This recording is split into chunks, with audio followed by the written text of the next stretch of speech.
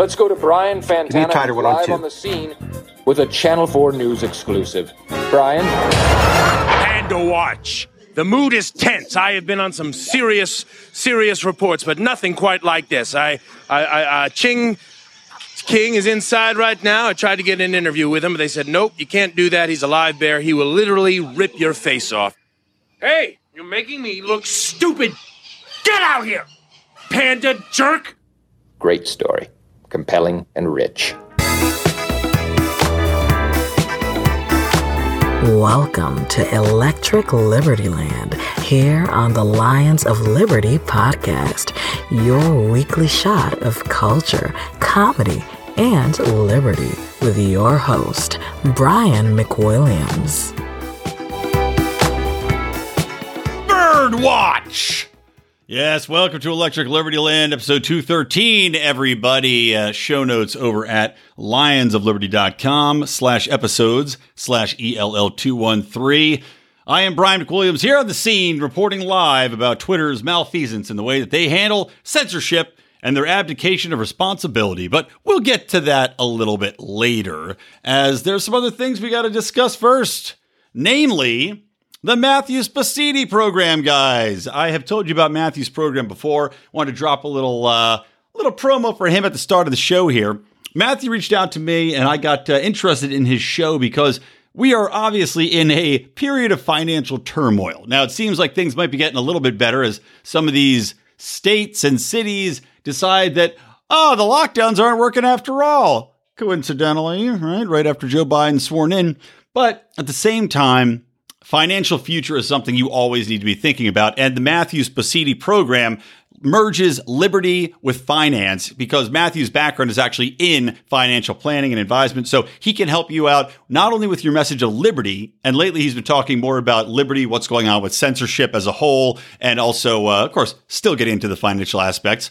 But he delivers a great liberty message I think you guys will enjoy. And also, he's been doing kind of a neat little reading thing where he goes in, he's pulling articles and reading them for you, kind of like a books on tape or a columns on tape, if you will, which he dubs Liberty Informant. So check him out, Matthew Spacidi program. It's anywhere you guys want to pull your podcast from. I think you'll enjoy it. Now, getting back into this. God, Joe Biden, right? Welcome, Joe Biden. The media could not have made a faster about face than they have, right? From one president to the next, as if it wasn't blatant enough. The absolute media bias that exists out in the wild, we now see not only Jim Acosta no longer working as the White House correspondent for CNN, right? Because I think that was an intentional move by CNN, because it would look a little strange to have somebody that routinely was antagonistic, outright belligerent towards the president of the United States. Whether or not you liked him or not, he was still supposedly deserving of the utmost respect, right? Isn't that what everybody told us when Trump came into office? That the reason they hated him was because he's not classy like Obama. I mean, he doesn't treat the office with any respect at all. This is the highest circumstances that any person could find themselves in. He needs to comport himself with the air of a king. And they couldn't stand that Trump wasn't that guy. Trump was very in your face, honest honest. I can't say honest. I'll say honest with his emotions, right? Or at least upfront in trying to bait and switch the media and trying to play the crowd, right? Something that they were not necessarily used to in this manner. Meanwhile, every president over the course of history has done this, let alone Obama as of, 12 years ago, coming in. You don't think that he was also playing the crowd, right? Putting on this face, this facade of, hail fellow well met. I just shoot basketballs. I have a smoke every now and then. Just the absolute facade of presidentialhood. And then in the meantime, he's spying on Americans. He's murdering Americans abroad that are still children because they happen to be related to terrorists or people that we've deemed terrorists. But to see the media, right, let alone Jim Acosta, who screams at Trump, it was so antagonistic and combative, they had to pull him out of there. Because the media is in no way going to be going after Joe Biden in this combative fashion now that it's one of their guys in office. Somebody that agrees to them philosophically as far as politics are concerned, somebody that they don't necessarily have a combative, antagonistic relationship like with Donald Trump. You know, Joe Biden's not out there claiming anything's fake news because Joe Biden's brain doesn't work well enough to figure out what day it is, let alone what happens to be real or fake. He still imagines that there's leprechauns skipping down the street to give him the daily security briefings. That much I assure you. In no way does Joe Biden know the difference between the SpongeBob SquarePants cartoon that he wakes up with as his nurse dabs at his dribble bib and what's going on in the Middle East. It's all the same to him. It could be Mr. Krabs that happened to blow up a factory in Yemen, or it could be a Saudi prince that happened to drop off some cookies on his doorstep. Joe Biden doesn't know. But the point is, the media will not go out of their way to call him out on virtually anything, whereas Trump was accused outright of being a liar. And you'll remember, people will say, this is whataboutism. No, it's not. It's pointing out hypocrisy. You'll remember that a senator called Obama a liar in an outburst during a speech in which I believe he actually was lying. And the media acted as though this man had crucified Christ himself. You guys remember that? I can't remember what the speech was or the state of address or the State of the Union it was. I can't remember what year. And I don't remember what senator. I'm not going to look it up either. But he just yelled out, "You're a liar," or "That's a lie." And you honestly would have thought JFK got shot again. Back and to the left. So, I should say it's not a surprise to see the welcome that Joe Biden has received from the press. So absolutely despicable that Glenn Greenwald, who I've greatly enjoyed, even though he got in a recent flap where people were accusing him of partaking in cancel culture because he had called out some of these media persons. I think Will Wilkerson was at the New York Times. He called him out because Wilkerson admitted that he was crying watching Joe Biden get sworn in. People, if you find yourself in tears at any point over any politician, even Ron Paul, I'm not crying over Ron Paul. I'm not going to cry when he dies. I'm not going to cry if somehow the reincarnation of Ron Paul came into office. I still would not cry. Because frankly, politicians do not represent me as a person. They are not uniquely tied into my emotional well-being. But we see with these progressives that they are so ego-tied, so mind meld, Vulcan style, tied into these politicians and what they pretend to believe in that they cannot help themselves. So apparently the New York Times' Will Wilkerson had been crying during the inauguration. Glenn Greenwald called him out as this being ridiculous, and he was fired. Now, is that cancel culture?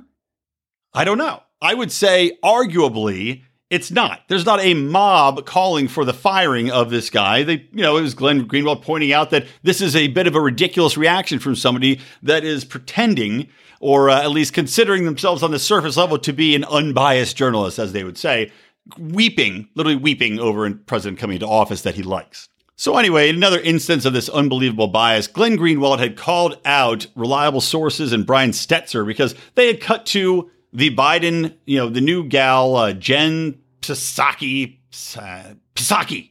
And she's up there talking and again, spewing lies because that's what a press secretary does and has done through the course of human history when presidents are involved. And for anybody to deny that simple fact that they have a position in order to lie to you and that this pulpit that they have is purely a bullhorn for lies. If anybody doesn't realize that, they're simply a moron. There's no way around it. They're an ideologically blinded moron. So he calls out Brian Stelter on Monday because they had a chyron running along the bottom of the screen that reads, Psaki promises to share, quote, accurate info, unquote. And then CNN, aka Brian Stetzer, inserts in parentheses, how refreshing.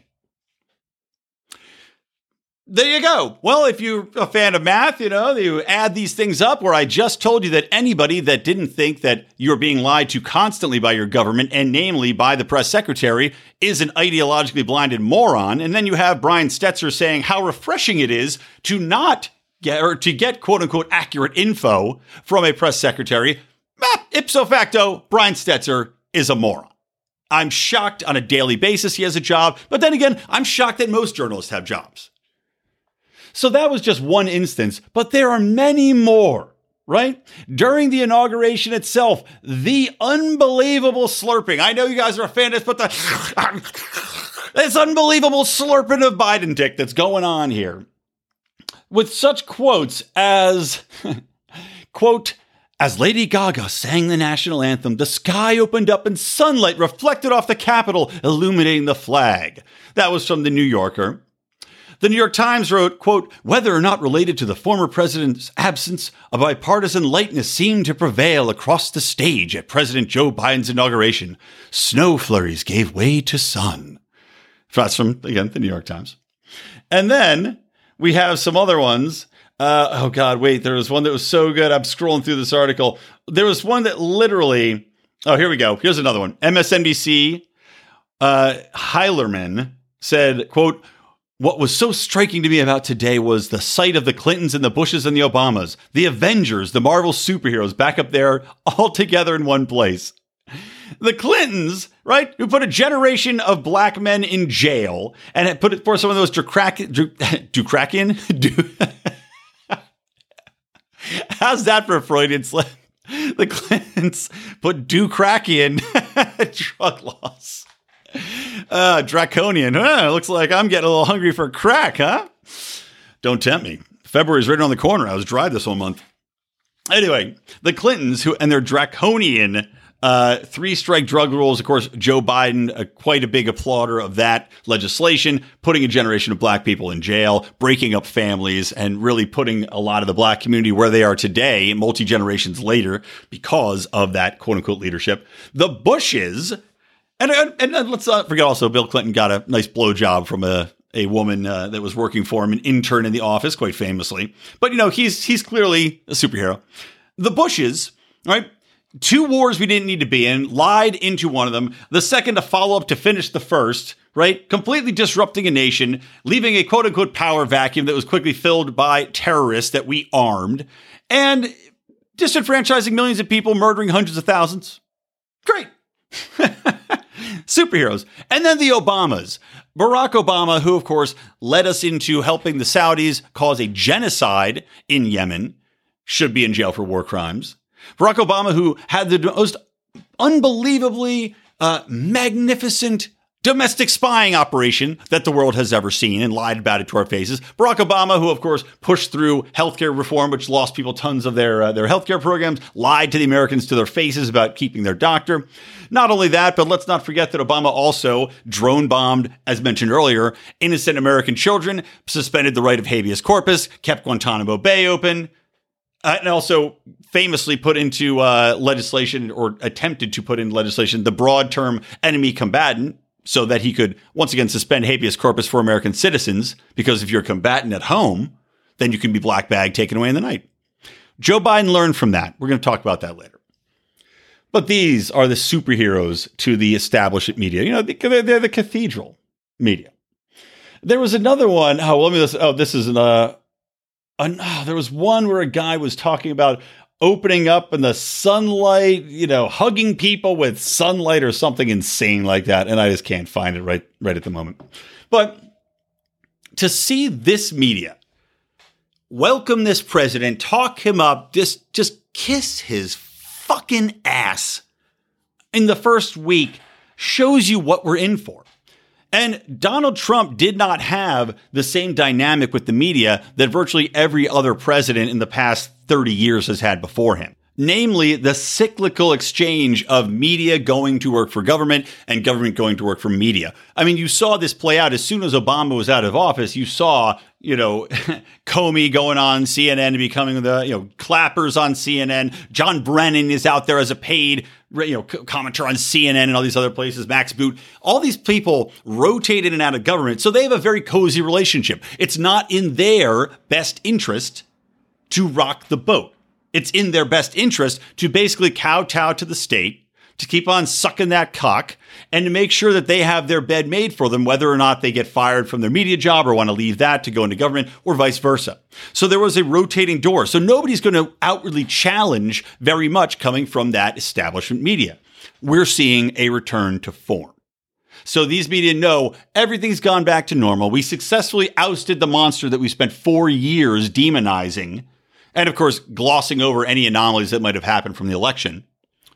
And now we can get back to our simple trade, wherein we always have a place that we're going to be paid gobs of money as long as we toe the state-sponsored line.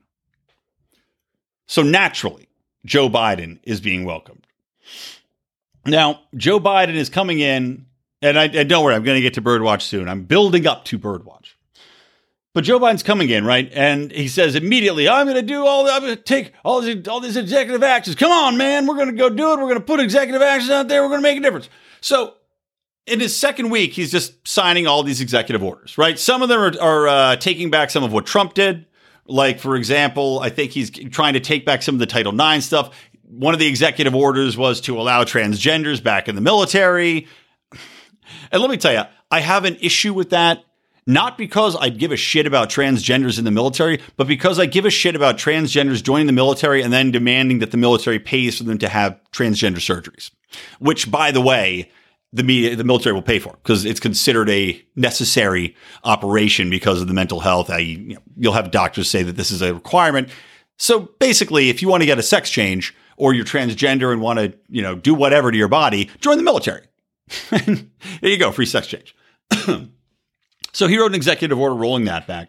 He also basically doubled down on another Trump example of executive order, which is Buy American, basically pledging to make a $400 billion investment in federal purchases made by American workers. There's one actually that I like in here. It's basically reinstating restrictions on what military equipment can be given to local police departments. So that's a good one. There's one. It's about the only one. He also gets into trying to get more infrastructure built for housing, allocating money to build federal housing.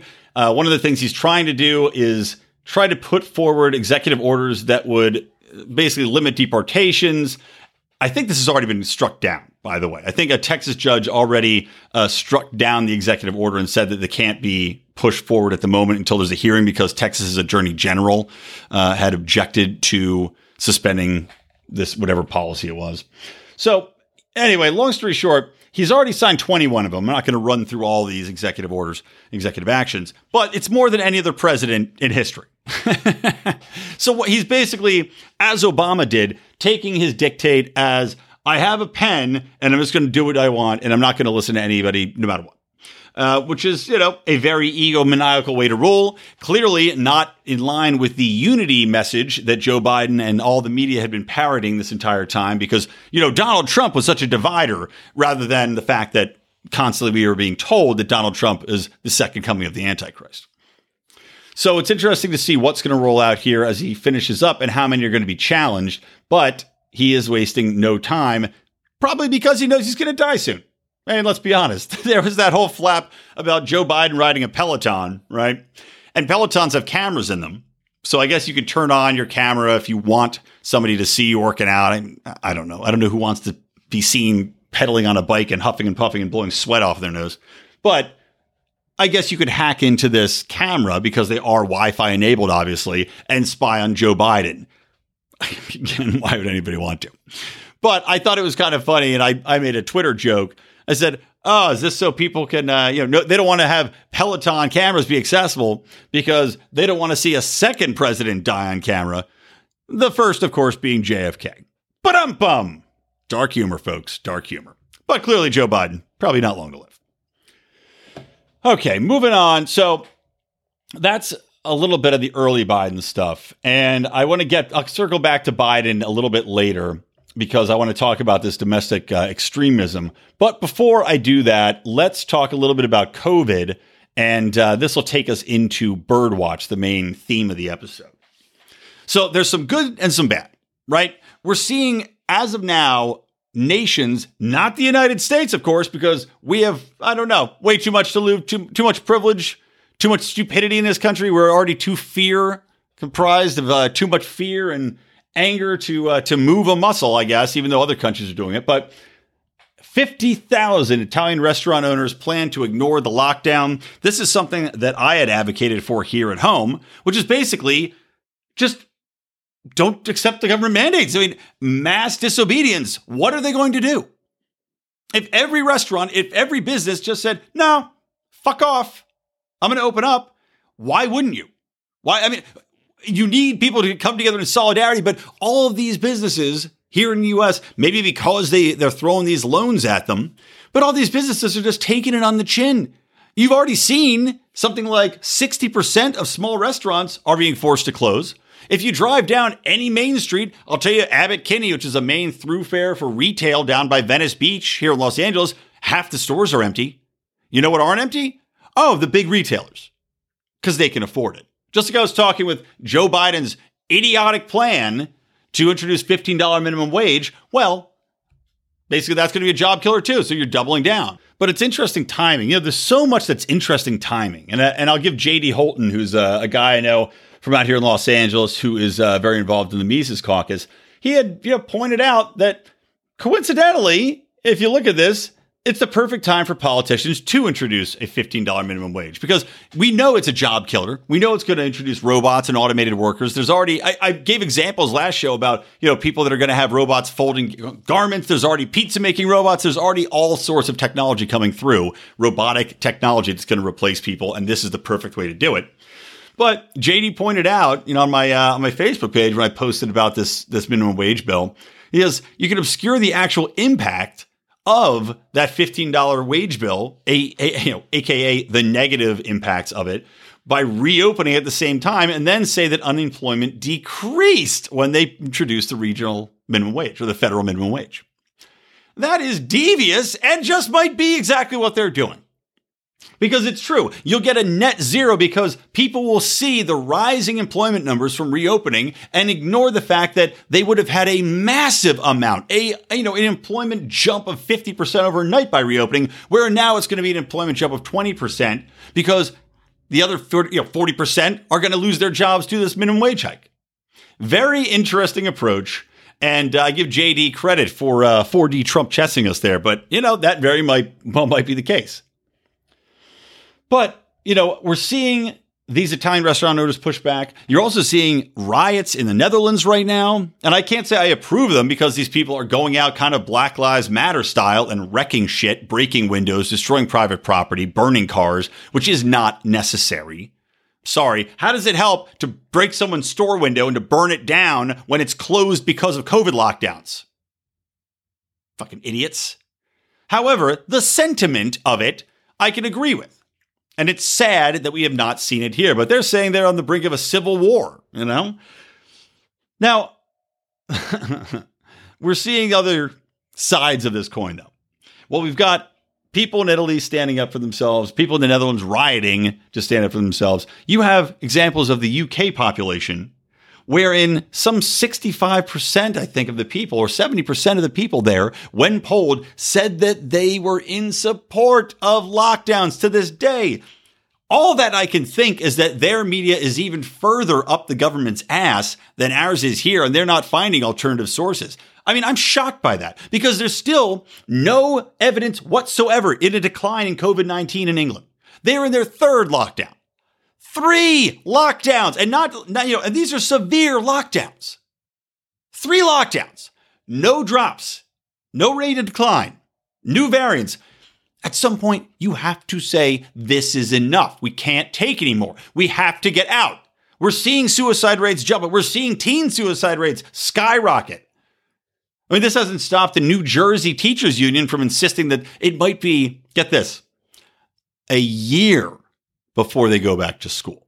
A year before in-person schools. Even though the rates in which infection is spread is something like, for children, it's 0.1%, and for teachers, 0.2%.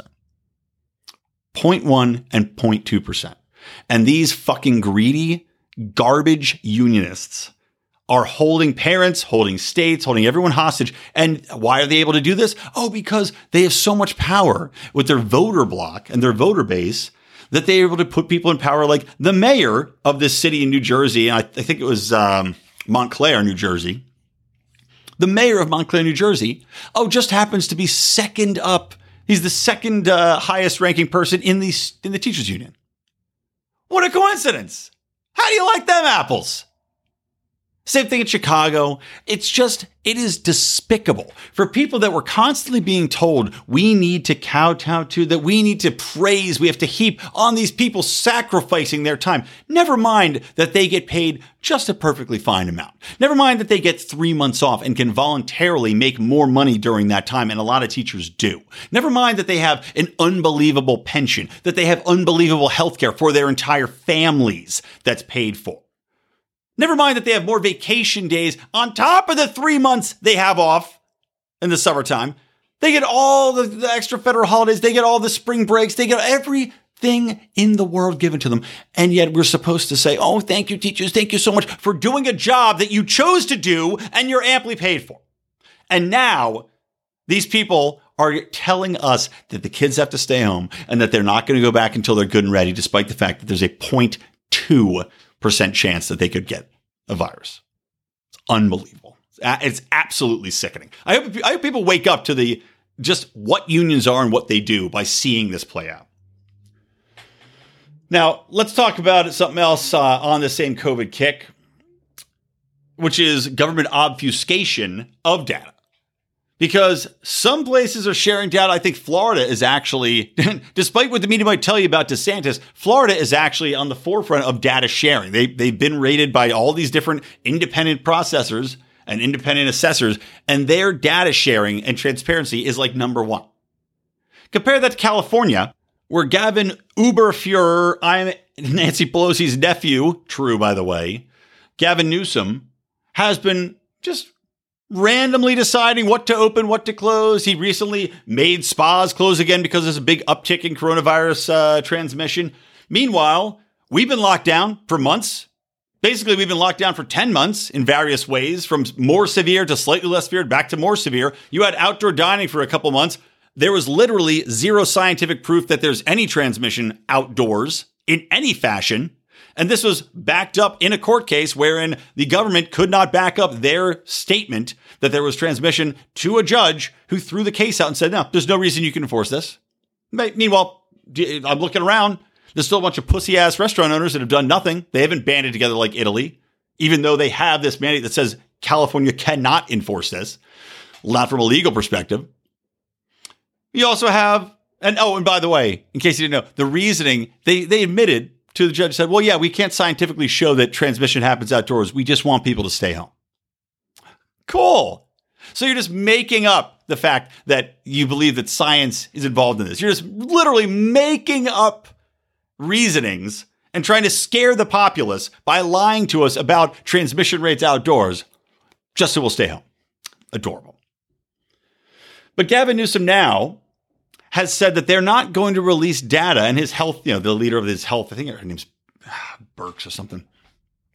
So they now have said that they're not going to release the public data to justify their locking everybody down, because if they did, the public would be confused by it. Now, if that doesn't sum up progressive leadership especially, but I'd say broader government leadership as a whole, then I can't give you any other better example.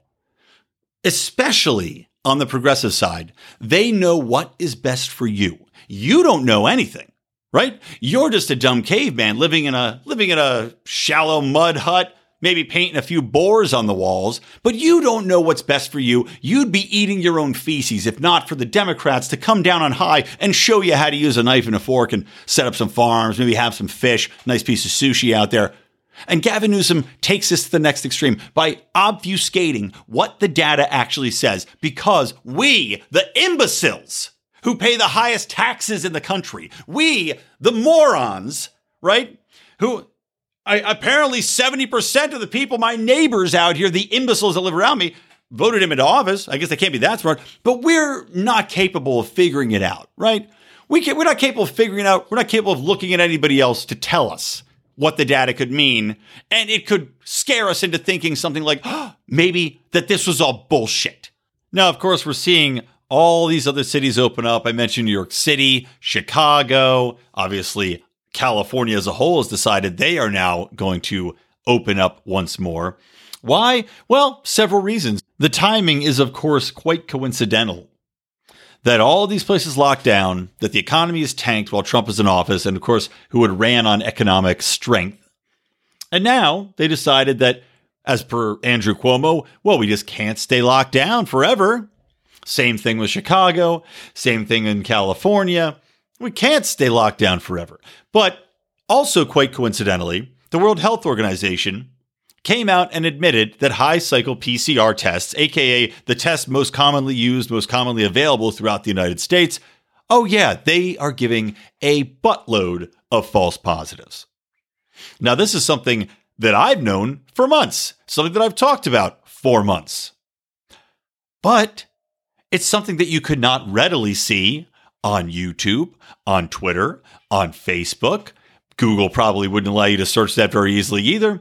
All of the social media platforms have conspired to tell us that any questioning of the tests was a bannable offense, right? And that if you posted a story from a third-party news source, because you're never going to get this from the straight-on establishment cathedral media, but if you posted a story, well-researched, well-documented, pertaining to straight facts, Facebook would flag it and tell you, well, this is false.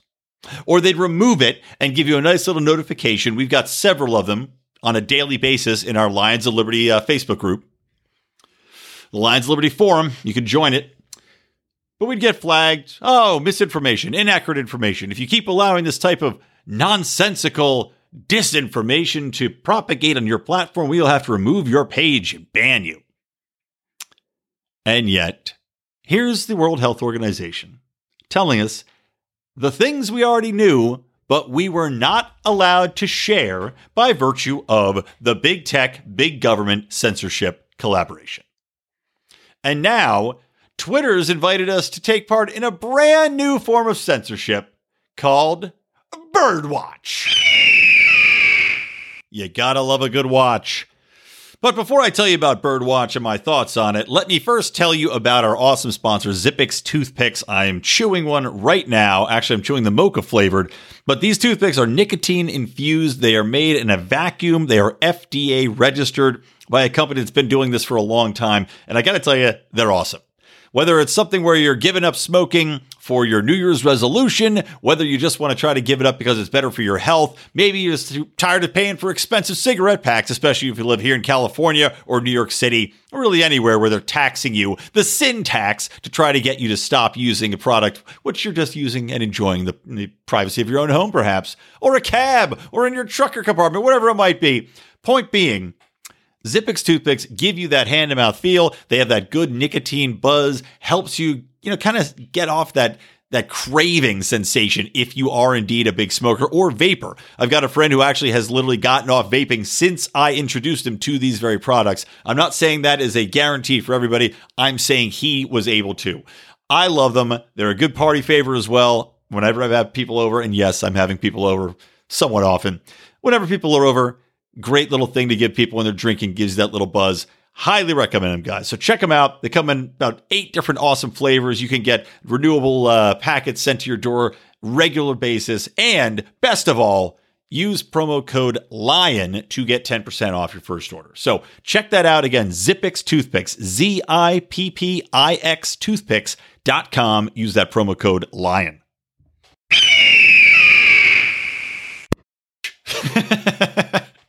Do that coming in and out of everything from now on. We're no longer the Lions of Liberty here. We are the Bird Watchers of Bibbidi. Bibbidi Bobbidi Boop. That's the new name of the show. Birdwatch, guys. This is one of those things where on the surface, right, you look at what Twitter's doing. Twitter that has been Nazi-like in their application of a ideological regime, handing down bans, checking you for your papers, demanding that you only use certain phrases, demanding that you not use other phrases, and of course, purging themselves, sending you off to the gulags or the showers should you dare to cross the imaginary line which they continuously move. And they've decided that instead of handing down these bans for what seems like random reasons by a group of administrators that are left-leaning, to put it gently, they've decided that they're going to introduce a new platform called BIRDWATCH. And you can volunteer to be a bird watcher. And all that really means is that you're going to be reporting and adding content and, as they say, framing the issue or adding additional information to somebody's post. Now, I don't know if all of these comments are going to be visible right away. I'm reading the BIRDWATCH site where they say that initially they're going to be reported only on the BIRDWATCH subsite, which you can find and, I guess, interact with if you volunteered for the program and see how it works. But essentially, all it is subtweeting with facts, right? Pointing out what's accurate or not. And then I guess Twitter's going to use this to culminate a database and then roll it out at large. Now, how this exactly helps, I don't know. They're not necessarily saying they're going to delete your tweet. They're not saying that they're going to ban you. But what's the end game then if that's not going to be the case? Is it going to be automatically fact check you in real time like Facebook does? Are they going to be providing instantaneous feedback from quote unquote authorized sources? Because they say they're looking for the everyday user as well as analysts and researchers and yada, yada, yada, yada. The goal for Twitter is to avoid having a rule by majority type system like they have now, basically where all these people get reported over and over and over again and flagged, and then Twitter bans them because the pretty much progressive mob has decided they have to cancel them. They want to try to avoid that. The problem is, when we look to sites like Wikipedia, which this is modeled after, right, crowdsourcing the information, you have the perfect example for what inevitably happens with this type of thing. Activists on both sides tend to dominate the conversation. On Wikipedia, I would say is pretty much dominated by progressives still to this day. If you go and read articles, anything that is in even the slightest way attacking a Democratic candidate typically gets removed pretty quickly. At the same time, you know what doesn't get removed? Pro-war content. And there's an editor, I was reading a story about an editor, I think on Caitlin Johnston's Substack. She's very good on issues of privacy, censorship, etc., even though she's virtually socialist. But this guy has gotten to the status point where anything that's anti-war, anything that's fighting back against the war state, this guy edits out. So you have still ultra-powerful administrators that go in that have more emphasis and more power than anybody else in the system that still go in and edit out the content that they don't like. So they're still pushing an agenda. Now, to me, all this does is enable them to continuously censor, except put it behind this veneer of, oh, no, it's being crowdsourced, right? This allows them to abdicate the responsibility for censoring it, instead letting the armies of wokeism come at you like the armies of Mordor pouring out from behind the mountain. But Twitter gets to pretend that they're doing the right thing. They get to say, look, this isn't us. This is the people. This is crowdsourced. We have no control over it. We're just trying to get the most accurate picture. We're helping to have people cross-check it and give different opinions and find out where the truth really is. But as we know in 2021, as we've seen over the last 5 years or so, truth is the most subjective thing at all. There seems to be no more objective reality to people anymore because their brains have been so warped and twisted by the worldviews portrayed by the media, by the online echo chambers they find themselves in, that I don't see how this is possibly going to succeed. Maybe I'm wrong, but to me, it still seems like this is just a smokescreen to allow Twitter to keep on with the exact same practices that they've had before, except obfuscated behind this shimmering veil of crowdsourced truth-telling magic. Now, again, it's interesting that they're coming out with all these new mechanisms, right? That they want to now help free speech. They don't want to censor as much right after Joe Biden is elected. They didn't have a problem with it before that. They didn't have a problem censoring all of this sensitive information from the public. Obviously, they closed down any discussion about COVID as a whole. But now that Joe Biden's in there, now we're seeing, let's have everybody talk. Let's just have it, let's just have the crowd get involved and fact check a little bit. It's also interesting, too, that after this comes out, after we've been told that Joe Biden's going to cure it, after we've been told that Trump's vaccination rollout was atrocious, that Trump was to blame for the 400,000 lives, now you also have Joe Biden coming out and saying that there's nothing we can do about the trajectory of the coronavirus. Now, If you had dared to stay this, to argue against it, to argue that, in fact, the trajectory was always going to be the trajectory, you would, of course, been banned and censored before. But now, even Joe Biden, the president, can say it after promising the opposite. There's also the empirical data rolling out as to the consequences of the lockdowns, which you're also not allowed to challenge whether or not lockdown should be legal or not. I think famously in the UK, they threatened to put people in jail. And was it Australia? I think a woman was arrested in her home because she dared to post on social media that she was not going to be obeying the lockdowns. But now you have empirical data coming out showing that we have the greatest rise in inequality ever over the last 6 months. The sharpest rise in U.S. poverty in half a century over the past 6 months because of these lockdowns. Now, I told you on previous episodes, the poverty rate hasn't moved in about a half a century. No matter how much money we spend throwing at it, it did nothing to move the poverty line, because the poverty line isn't just based, like most things, isn't just based to throwing money upon a problem. It goes a lot into culture. It goes into opportunity. It goes into business creation. It goes into job opportunities. It goes into the prison system coming out. You know, how many people are being separated from their families? How many people are able to work as opposed to having to stay home? A lot goes into this, into what causes basic poverty. However, I can tell you what's definitely going to help: locking people down and eliminating the basic low-wage jobs, which keeps a lot of these people employed. The low-level entry, don't need much education, don't need a high level of skill, those jobs were eliminated. Your restaurants, your basic mills, your retail operations, unless they were deemed quote-unquote essential, they were shut down. That's a lot of mom and pop shops, but a lot of large retailers as well either cut down on staff or were forced to spread them out or do certain hours, selective times where people could come in, limit the amount of people coming into a store to 20%. Of course, you're not going to have as many staffers during that time.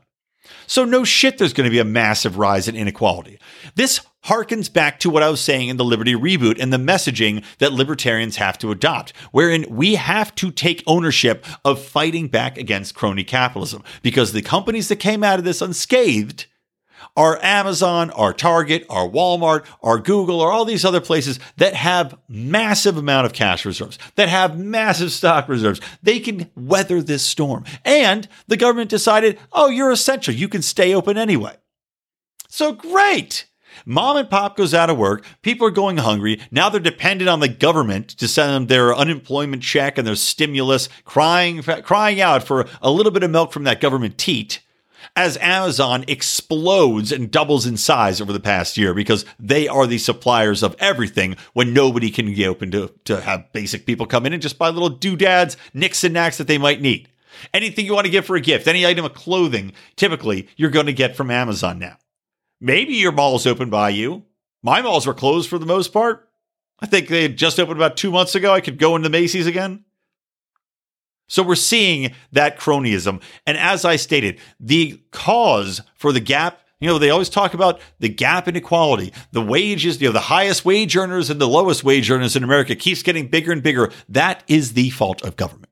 That is the fault of cronyism, of regulations, and a government stifling the ability to create new jobs by virtue of small businesses opening up and giving low-level employees wages suited to where they are at skill level wise, not forcing them to pay $15 an hour. Well, of course, that would, kind of like JD Holton was saying earlier, if we open it up, now everybody will say, yay, let's go back to work, but $15 an hour. So let's see how much actual employment we get out of it. Man, I'm telling you, I am having trouble keeping my damn train of thought now, because I started recording, then got interrupted because I was trying to get this thing done before my little baby girl, my 1-year-old, came home.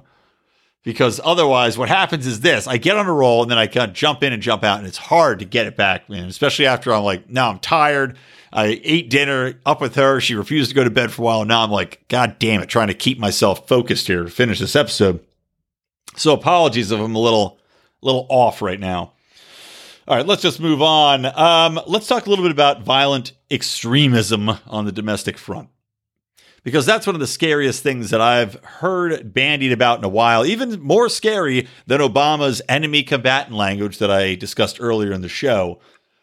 Joe Biden's talking about how we have to have a bill to fight domestic violent extremism.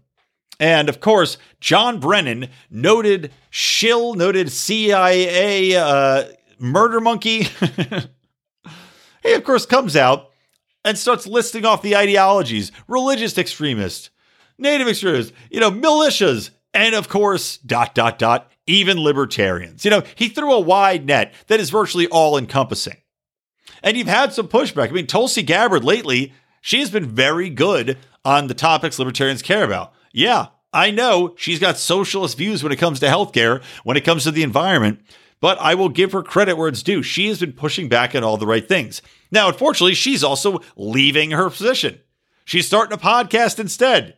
Great. Thanks, Tulsi. We have enough podcasts. But still, she is on point when she talks about just how dangerous this is. She said this. Here's a quote from her. When you have people like former CIA Director John Brennan openly talking about how he's spoken with or heard from appointees and nominees in the Biden administration who are already starting to look across our country for these types of movements similar to the insurgencies they've seen overseas, that in his words, he says, make up this unholy alliance of religious extremists, racists, bigots. He lists a few others, and at the end, even libertarians. Yeah. What characteristics are we looking for as we're building this profile of a potential extremist? What are we talking about? Religious extremists? Are we talking about Christians? Evangelical Christians? What is a religious extremist? Is it somebody who's pro-life? Where do you take this? And that's exactly right. When you have a progressive leadership in place looking to find who would be considered extremists, where do you draw the line? Where do you draw the line on who's being spied upon?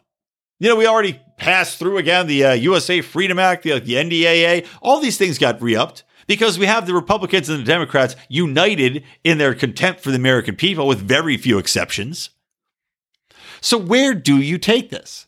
If it's all about control and power, well, if they both want power, they're not going to object too much to specific language, maybe the religious part of things, but still, are you going to say accept Christians? Because if you're trying to find extremists, well, I'm sure there's Christian extremists out there, so you have to include them. You can't say that libertarians just want to live free because, hey, look at all the militias. We found some libertarians that stormed the Capitol. I'm sure there was at least one in there, right? So where do you draw the line? This enemy combatant taken to the utmost extent as far as who will be spied upon, who will be limited in what they can do. I mean, it all ties in to the concept I was talking about earlier, the social credit, because they're going to be monitoring your social media, they're monitoring all of your email communications, etc., to limit what you can do, where you can go, who you can bank with. And now they're going to come after your basic freedom and probably throw you in jail. And let's not forget that I can't say all over the past year with BLM and all the other crazy crap that's happened, like in Austin or Nashville, some guy blew up an RV and didn't hurt anybody. But they'll point to mass shooting events, which there are still, by the way, very, very infrequent. Your odds of dying in a mass shooting are less than being attacked by a shark. But they'll say that because we have all these instances of domestic extremism, we need this. But let's not forget, too, that we had a general testify to the Senate committee that all of the spying apparatus, right, all of that giant specter-like entity that Obama had put into place to spy on the American people, all of the data collection they did, all of the hops that the FBI could have, all of the reading of emails and the monitoring of text messages, all of that netted a big fat zero when it came to actually stopping domestic terrorists or foreign terrorist threats to the United States. And what they did stop, what the FBI did bust, was instances where people were basically trapped by the FBI into committing these acts, where the FBI sees somebody that looks a little vulnerable and then says, okay, go after that guy. Let's see if we can get him to do something. And then, they stop it. Meanwhile, we don't know how much they had to do with it. We don't know if this guy was just a ride along. It could have been the FBI that built the bombs, drove it out there, had the van, and then said, hey, come here, we're going to do this thing. And then they blame the whole thing on him. It's just unbelievable. It's unbelievably dangerous. It's unbelievably terrifying. And we're walking head first with the mass approval, I guarantee you, of virtually the entire progressive world to battle these extremists without realizing that will be turned on them. Just like any government apparatus, these people never seem to learn, right? If you get rid of the filibuster, it's going to come back and haunt you. If you lower the threshold for what you need as far as a vote to put something through in Congress, it's going to come back to hurt you because it always is going to flip-flop. Now, maybe you could argue that the Democrats are going to completely stay in power because of some bill that they just tried to push through, and I think is currently, I'm not sure where it is exactly, but I read about this bill. But basically, the bill says that they don't have to show you, the specifics of the voter rolls. It's, in a nutshell, trying to make it so that voter fraud is almost impossible to detect, right? So I guess maybe that would lead us to a Democratic majority in every single election from here on out. But let's pretend that we do live in some sort of democracy where there are still standards and some honesty in it. But the point being, anytime you have a power play like this, let's say now they're going to target religious extremists and conservative right-wing extremists and libertarians, right? That's with the current regime. Well, flip that over the other side. Now they can go after the BLM activists. Now they can go after progressives that are trying to rein in the war state. Maybe Jimmy Dore is an extremist, right? Even though he's progressive, he's great on the Trump-Russia stuff. Well, but maybe he's a little too anti-war. Maybe he's a little dangerous, right? Some of what he's saying can be misinterpreted. Maybe that could really rile some people up. Especially when you look at the level that they're using as far as what is inciting a riot. They're saying that Donald Trump's speech, which he encouraged peaceful protest, literally in the speech, he said, don't be violent. They're saying that that was inciting the Capitol Hill storming, even though it happened, I think, before he even made his remarks. That's the level we're dealing with. So if that's the standard we're setting, where that can literally be taken and saying that you're inciting violence, that's basically anybody. I've said a million things on this very podcast that could probably fall into inciting people to anger or to violence if that's the threshold that you're using. It's absolute madness. Okay, let's move on. One last thing, too, about the Capitol Hill protesters. To reiterate just how big tech and big government are working together, how these companies are not private and we should not defend them anymore, Facebook gave the FBI private Facebook messages from the Capitol Hill protesters. Just handed them right over. They are working with the government. They are a government entity. They get ample funds from them. They work hand in hand with law enforcement. They have no allegiance to you. They have no intention of keeping their, the privacy promises that they make to you when you join and sign their license agreement. No, they turn them over in a second. They are working together. Okay.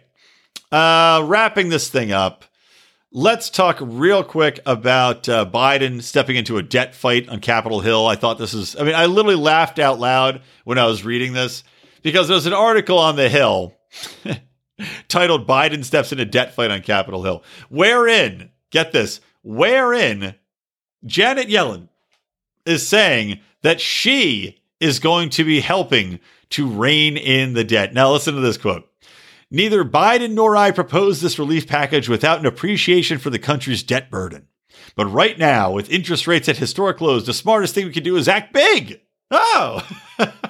In the long run, I believe the benefits will far outweigh the costs, especially if we care about helping people who have been struggling for a very long time. Okay.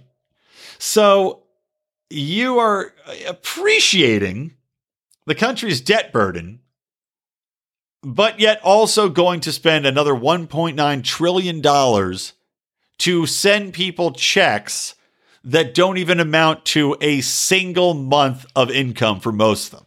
After shutting down the country for 10 months, after already pushing through, $4 trillion or more at this point of stimulus money, which has basically done absolutely nothing, you are now saying that you have an appreciation for the country's debt burden and that acting big is the smartest thing that she and crazy old Joe could do.